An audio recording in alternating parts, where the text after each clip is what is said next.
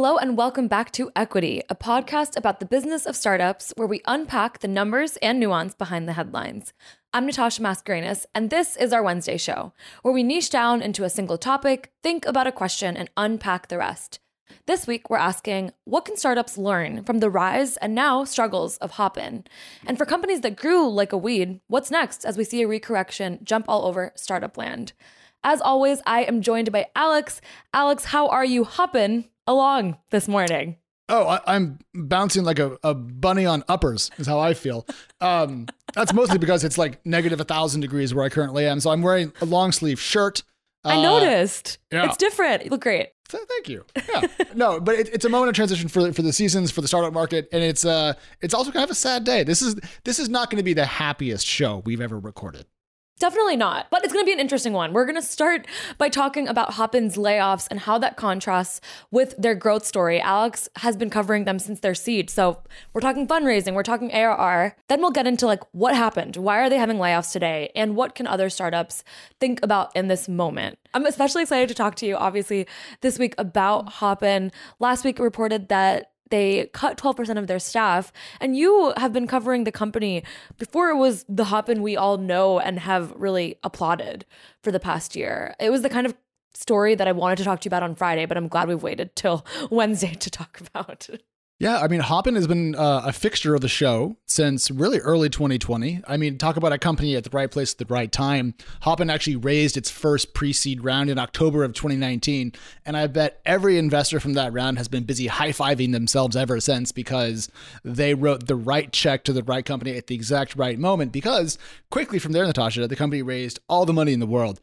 A £5 million seed round in February of 2020, right before the pandemic really began to crunch outside of China. From there, 40 million, June 2020, 125 million, November 2020. This is when I was talking to Johnny from Hopin like every other week, it felt like. And then a Series C in March of 21, $400 million. But the company was not done yet. They had one more 9-figure round to do, and that was an August 2021 round of $450 million.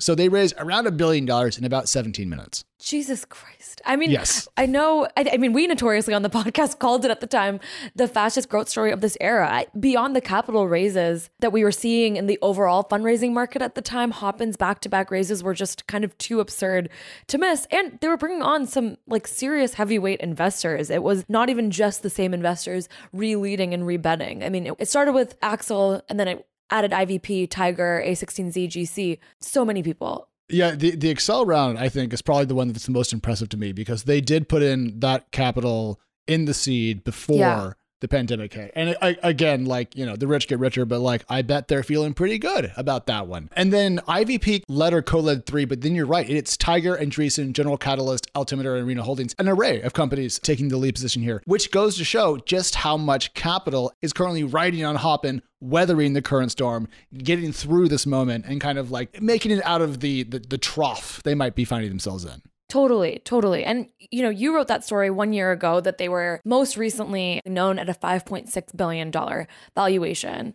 I want to take a second to talk about that last round because it seems like Hopin's founder, Johnny, at the time, noted that they were planning on being operationally IPO ready this year, 2022, or next, 2023. The thing is, Hopin grew quickly, not just in financing terms, but also in revenue terms. Mm-hmm. So when we talk about it as this growth story, Natasha, we were really kind of trying to hit on two things at once. One was the capital flowing in from investors, and the other was the revenue flowing in from customers. At this point, let's go ahead and just say TechCrunch is a Hopin customer.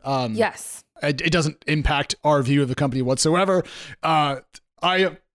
We might be paying them $1. It might be $1 bajillion. We don't know. That's far from us. But we wanted to go ahead and just say that we are a Hopin customer. And if you watch Equity live every other Thursday, when we tape, it is also on Hopin and other platforms as well. But we've been using them. And that's actually, I think, partially why we had an early, focus on them, because we realized that like we had this need. We were using this tech. Other people were. It was kind of like our own early radar, if you will. Definitely. And honestly, there's rare times where I'm like a heavy user of a startup that we talk about. As much as I want to know every startup, like it just doesn't make sense all the time. So it's been interesting to see how TechCrunch, and we held Disrupt on Hopin. That is our biggest event of the year. And it seems like we're going to continue to. That should just give a sense of scale for how big of a deal this company was, even for us. Well, I would say still is. I think the question is not like, is Hopin getting smaller per se, but how much more can it grow? The reason why we asked that is it grew so quickly. So the company, when it raised in November of 2020, had around 20 million in ARR.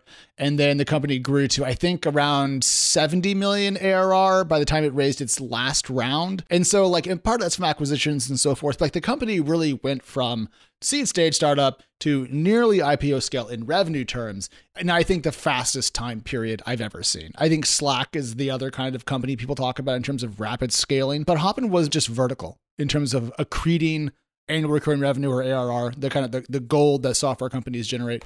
And it was impressive to watch. And what was cool was the CEO, Johnny, was willing to share numbers along the way, which was great because it meant that we knew that the company wasn't bullshit. Like it made me care more because I knew that investors were buying a serious business versus options on future revenues, really. So. And seeing those numbers, to me, it's not surprising that they had a really aggressive 2021. They notoriously bought 5 companies in 2021.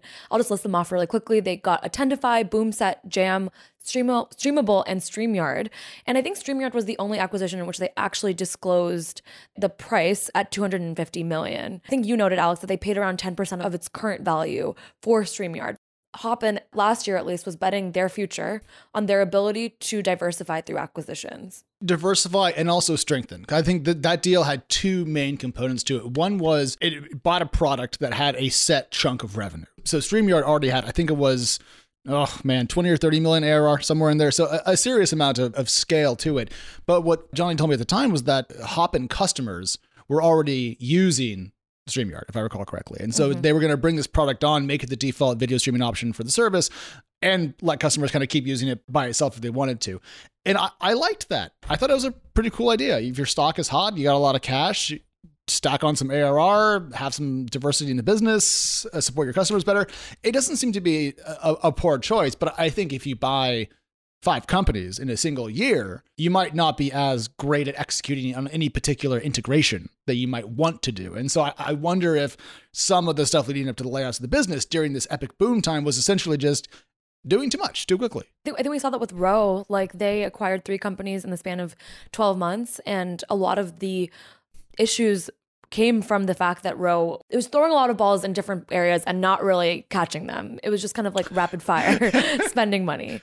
It's a common story, but it is one that I think Hopin had a little bit more proof than the average company that maybe it made sense to be more aggressive. It's a pandemic after all. And I think it contrasts with something we saw like Peloton, which we talked about a few weeks ago, which signed a 20-year lease on an in-person office building. And so to prep for this, I was going back through actually a post from LinkedIn. I was reading a digest of LinkedIn posts aggregated by LinkedIn's news team that cited your article, Natasha, actually. So that's where some of your traffic came from. It was LinkedIn. Let's go. Yeah. What's up? Thanks, LinkedIn. Yeah. But I was just reading through the list of employees who kind of like said, hey, I was part of this Hopin layoff, which was, Natasha, it was 12%. And how many employees was it total? I forget, like 180? They cut 138 employees, 12% of their staff, as well as contractors and some other roles. Also, their CMO left, but that appears to be more out of choice. It just happened the day after the layoff. So feels noteworthy to include there too.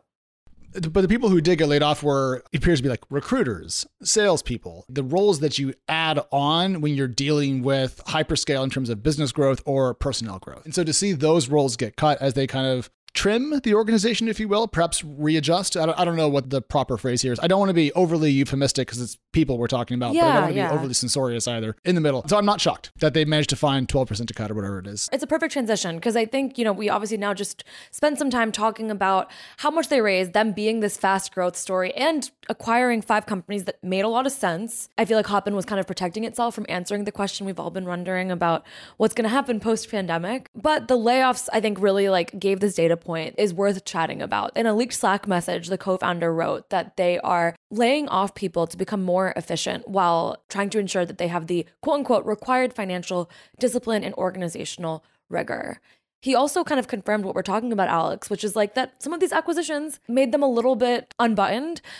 The layoffs were partly to, as he said, quote, solve overlaps and duplications that crept into the business. And he called out the rapid growth in acquisitions by name as part of the reorg. So I think, like, if we're going to paraphrase what he said when he laid off these people, it's that they had a lot of growth, things have changed, and now they are trying to clean things up.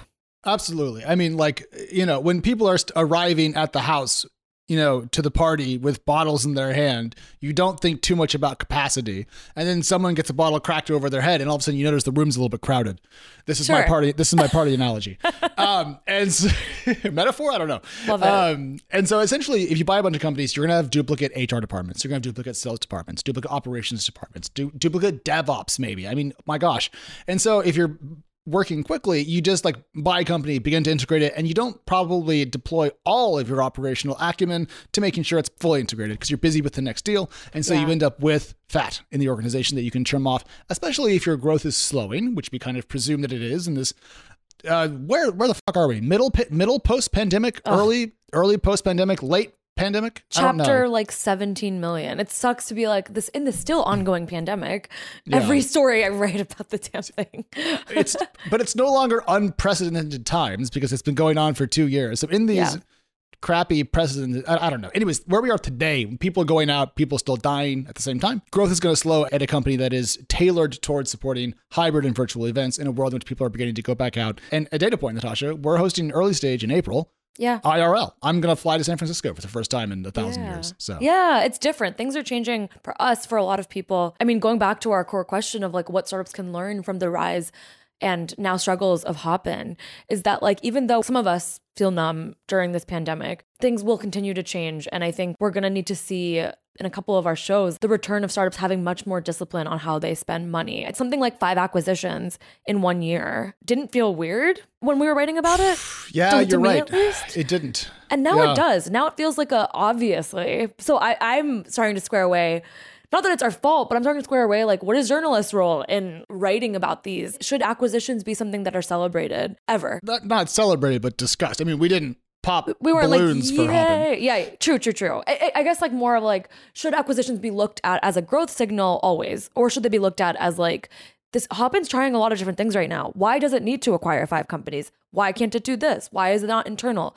Companies that don't add 5 companies in 1 year are doing great. I mean, so to give people a little bit of a look into our notebook, if you will, Natasha and I were talking about an hour ago before the show, just kind of catching up on ideas and making sure we're on the same page, which we do before pretty much everything that we record together. We were just talking about how like we covered Hopin so consistently for so long, and then we kind of stopped. Yes. And that should have been more of a data point to us that something had probably gone a little bit amiss.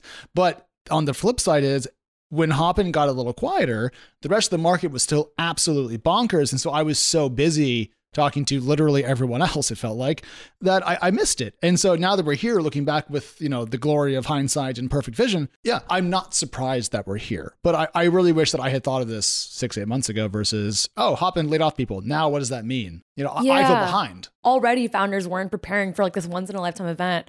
But now even the ones that had pandemic product market fit and had the confidence and affirmations from investors, customers, and reporters, this was an interesting company onto something. Now they're probably like, wait, am I actually onto something? I mean, I think the same question, to be a little nice to them, the same question we've been asking them and they've not been answering, which is like, how do you know that this is actually real and not just a pandemic bump, is one that they don't have the answer to. And so that feels like something I think a lot of startups are probably insecure about and really thinking over. Well, I think the TechCrunch Hopin example really fits well into what you just said, because we are going to be keeping some, I think, virtual components of our events moving forward. I think that's now kind of part of our overall DNA, because let's be real, TechCrunch is a global audience. What's up, everybody? Hello. Our events tend to be in one place at a time, and that's kind of crappy because people are often kind of left out. And especially now with the startup market in the world being popular everywhere, it seems a little ridiculous to demand that people show up to one place. So I suspect that we're going to end up hybrid, which is probably indicative that Hopin's going to be fine, but I don't think it's going to have the same growth that it did. And that's kind of the question about the post-pandemic moment. Not does it go to zero, I don't think. Because I think some people are expecting that. But more like, what is it like if your growth rate goes from 300% to 50% or to 30%? Are you built for that? Will your team stay?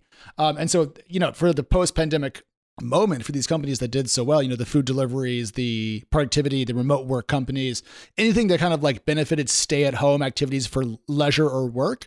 You know, I mean, the good times, the boom times are probably done. The question is, how much cash do you have left? What's your burn rate? And can you put together venture style growth still in this new world? You know, that's probably one of the biggest questions for 2022 for a lot of companies that aren't public. Something that I'm thinking about on that note is like, didn't we know that events wouldn't stay fully virtual forever? So how did they not prepare for it? And that's less of like a Hopin question and more of like any startup that benefited from the pandemic sort of question. They proved that new habits can be created and are sticky, but they also knew that there was somewhat of an asterisk next to all of their growth, didn't they? Yes, but also so Hopin, founded before the pandemic, had a thesis about hybrid events. That's kind of what they were built to do. And all of a sudden their thesis was even more right than they expected. Do you build your company at that point based on the market affirming what you'd already made a bet on, or do you begin to become conservative and worry about the future? Yes. Now, you and I, with our risk tolerances, would do that. And that's why we will never build trillion-dollar companies. That's so true. This is also why I'd be a terrible investor. I'd be like, let's take money off the table. Let's sell some of these shares now because I'm a big wuss, which is why my money's in index funds. Same. Let's go. Yeah. But if you are a founder, you are already someone with a higher than average risk tolerance because you are making this leap into the world of entrepreneurship. And even more, the world is telling you how brilliant you are. The point is you're being given money, which backs up your thesis. So why would you become more conservative if you already have a bent towards risk taking? So I'm not shocked that we're here, but for companies who are perhaps not yet where Hopin is, Natasha, maybe this is a call for some new conservatism. New conservatism, maybe from a spending perspective, but probably not from like a risk-taking perspective. Like maybe the same startups that were risky in how aggressive they were being towards growth need to now be risky and just calling it and being like, we're going to chill out. I mean, I think risk is also doing layoffs. It is not a great moment for your company and you are choosing to lower your ambition in some way, maybe because of investors, maybe because you're struggling to raise. Hopin hadn't raised in 11 months, which is wild considering how much they were raising before. So like there were these kinds of signals where I'm sure no one wanted to call it, but I think now companies need to call it. So let's talk about what we expect to see this year, what companies might do and so forth. You know, let's do it. I wouldn't be shocked if we see fundraising slow down a little bit this year, especially for companies that had a pandemic bump, if you will. Mm-hmm. And that's probably going to mean slower growth plans, slower hiring plans, probably maybe a more limited marketing push, and probably just a general retrenchment to a lower level of risk on tolerance from founders and their investors. That's kind of my guess. And that should show up in valuations, round sizes. You know, I think things just begin to slow down a little bit this year in aggregate, looking ahead based on the data points we have in Hopin as an example. Other than layoffs, which I feel like are like this most obvious, tangible way to understand a changing of tides, are there other, I guess, signs you're seeing that things are slowing down? Like, are we getting the numbers already or are we waiting for the numbers? It's a really great question. I think we're going to want to track the hottest companies from 2021 and do what we didn't do for Hopin and see if their fundraising cadence decelerates materially. I've mentioned AgentSync on the show a bunch because it's one of my favorite companies to track because it's doing a Hopin-like kind of like rapid fundraising growthy thing, and also has a founding team that's willing to actually talk, which is a lovely combination. Shout out to them. They're great folks. And so like if companies like AgentSync get to like Q3 and we've heard nothing, okay, data point. Now, on an individual basis, any single company could obviously just be quietly building and doing fine. But if that cohort is silent for a long period of time, that's going to be risky. And then also, we might see consolidation in certain sectors that were very hot and now are probably seeing a demand slowdown. That could be a thing. And then also, you could track job openings over time. Job openings front, I actually didn't even think about that. That is always a great way to see if a company is just like backfilling or if they're actually like exploring like new product or like just doesn't like have those kind of roles on their website. I mean, a question I ask every interview is like, what was one thing you've been wrong about in the past 12 months? I love it that you ask interview questions on an interview about a non-job. Like that's what you ask like a candidate. Like, I know. What was your biggest mistake in your last job? What's your weakness? But you're doing it to a founder. That's great. I'm like, humble yourself in this moment. Before me, bow down. Please. But I mean, those questions are hit or miss. And then I think we're going to see a lot of pivots. Interesting. Just like pivots on pivots on pivots. Pivot's going to be a headline. That is what we're going to see because these companies that put all of their eggs in one basket, they have always been saying that they're going to diversify, but the diversification I think came at the heart of, maybe in Hopin's case, that virtual events are 110% the future. Now maybe we'll see a little bit riskier diversification. Okay, I'm gonna just try to put this into like concrete terms. You've covered virtual HQs a lot. Yeah. So we might see virtual HQ companies pivot into games? Literally one happened like 2 months ago. A virtual HQ company. Yeah, perfect. Yes. I called it. Yeah. I mean, live predictions working out on the show does not happen enough. So like, let's take a beat. It's never happened before. It will never happen again. That's what you call a broken clock being right once in a decade.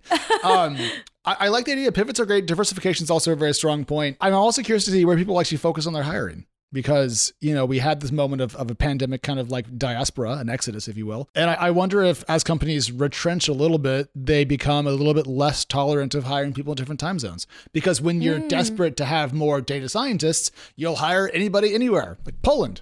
Yeah. Whatever. I don't even know what time zone Poland's in. I'm sure it's lovely. Far-flung places. No disrespect to our Polish friends out there. We love Poland. On this podcast, Poland podcast. We're pro-Poland, but we're not integralists from the Catholic sense. So there you go. You probably want to hire closer to home. It's a little easier. And so that might show up in the labor market and so forth. So there's a lot of signals to look for.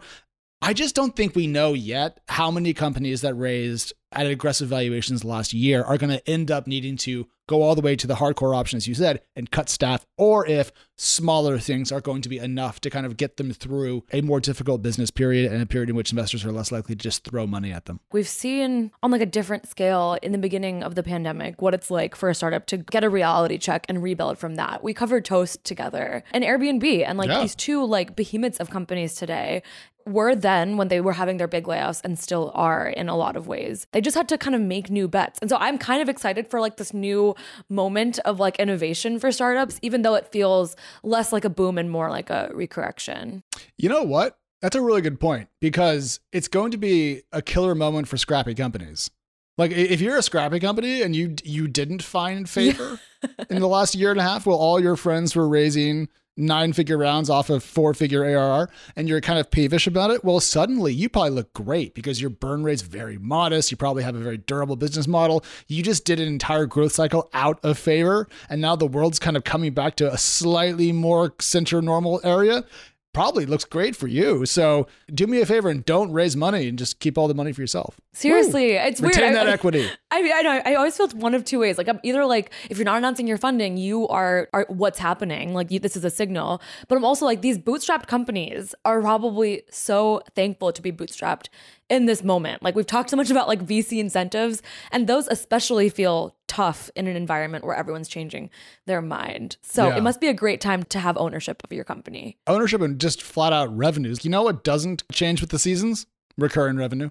Just kind of hums along. It's amazing. That's why it's so good. And you don't need to worry about if Kleiner Perkins currently has a thesis that includes your vertical. You can just frickin' build. Or if they like invest in your competitor, like there is no stress. You are yourself, and that is all. I thought we weren't going to make Andreessen Horowitz cryptocurrency startup jokes today on the show. We just can't resist. We, as an I feel like I'll make it every single day. So anyways, on that exact point, because Natasha brought it up, I of course wasn't going to broach this myself, but while we're on the subject of Andreessen Horowitz and cryptocurrencies, I'm still giggling at the fact that Coinbase's NFT platform is still coming to fruition. Oh my God. They called it so long ago. Speaking of ambitious bets, that is what we're going to see. But like, how are they going to make that work? You see all the problems OpenSea's having with copyright. I mean, like, good luck. Also, you own parts of both companies. Oh, maybe we should push those together. Maybe that's the consolidation we were talking about. Bringing it back to the topic.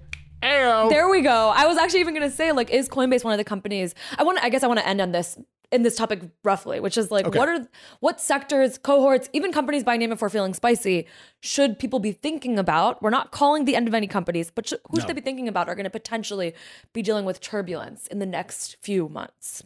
I have one answer to that. That is not my only answer, nor is it to pick unfairly upon any group. But what comes to mind is the companies that did very well during the consumer savings and investing boom of late 2020 into 2021. Okay. Companies like Robinhood, that saw a lot of accounts open, a lot of consumer interest in trading, and have since then kind of come back to earth a little bit. We've seen this in their numbers, and I think this reflects to a lot of companies in the market that are private. So there's a lot of fintech startups out there aimed at helping people save and invest.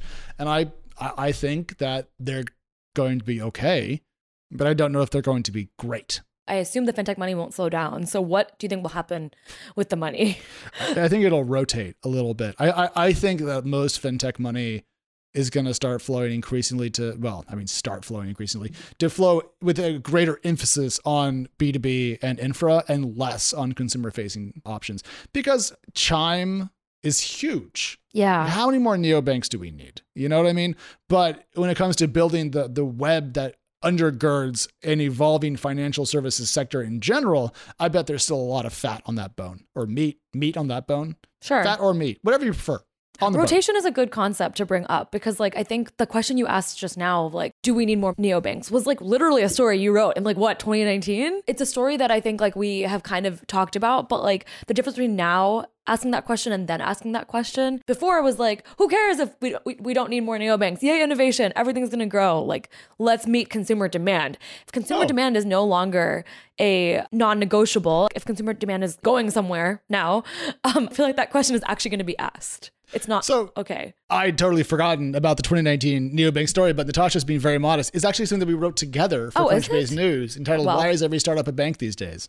There we go. Yeah, this was one of the last things we wrote together before I quit, and then I came over here, and then you came over here, and now we're back together again. It's perfect. It's perfect. So Hopin, shout out for sharing all the stuff on your way up, and to everyone who lost their job, we of course send all of our condolences. And here's to a very interesting year. I think it's going to be interesting regardless. But I just want to emphasize that we're not here cheering on anyone losing their job, because that sucks for families and so forth. But we are going to be talking about this probably more. I mean, at the end of this episode, where I'm feeling left is like, it's definitely a very different layoff environment than it was in March 2020.